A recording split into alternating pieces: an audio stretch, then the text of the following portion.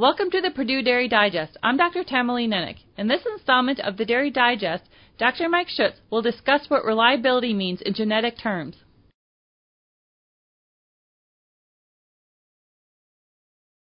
In a previous podcast, we discussed PTAs, the estimate of genetic transmitting potential of a cow or bull.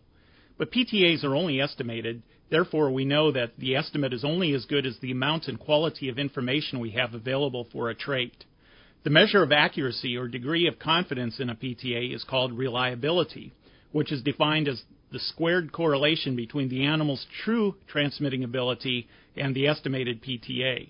In practice, this value is approximated rather than calculated directly because the true transmitting ability cannot be known. Essentially, reliability for PTA of a trait is a function of the heritability of the trait and the amount of information available. That information may come from the animal's own performance, from the performance of its offspring, or from information for its parents. Recently, the animal's own genomic sequence can also contribute to the reliability.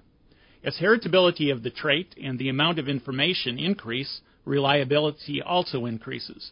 Thus, an animal that has a higher reliability for milk yield than for reproductive efficiency, even if the same number of records are available for both the animals and its relatives, because milk yield is under greater genetic control. Also, a bull with many daughters has a more reliable PTA for a given trait than a bull with few daughters. Importantly, reliability is only a measure of the risk that PTA will change. It should not be used for bull or semen selection, but rather to decide how many cows the bulls should be mated to.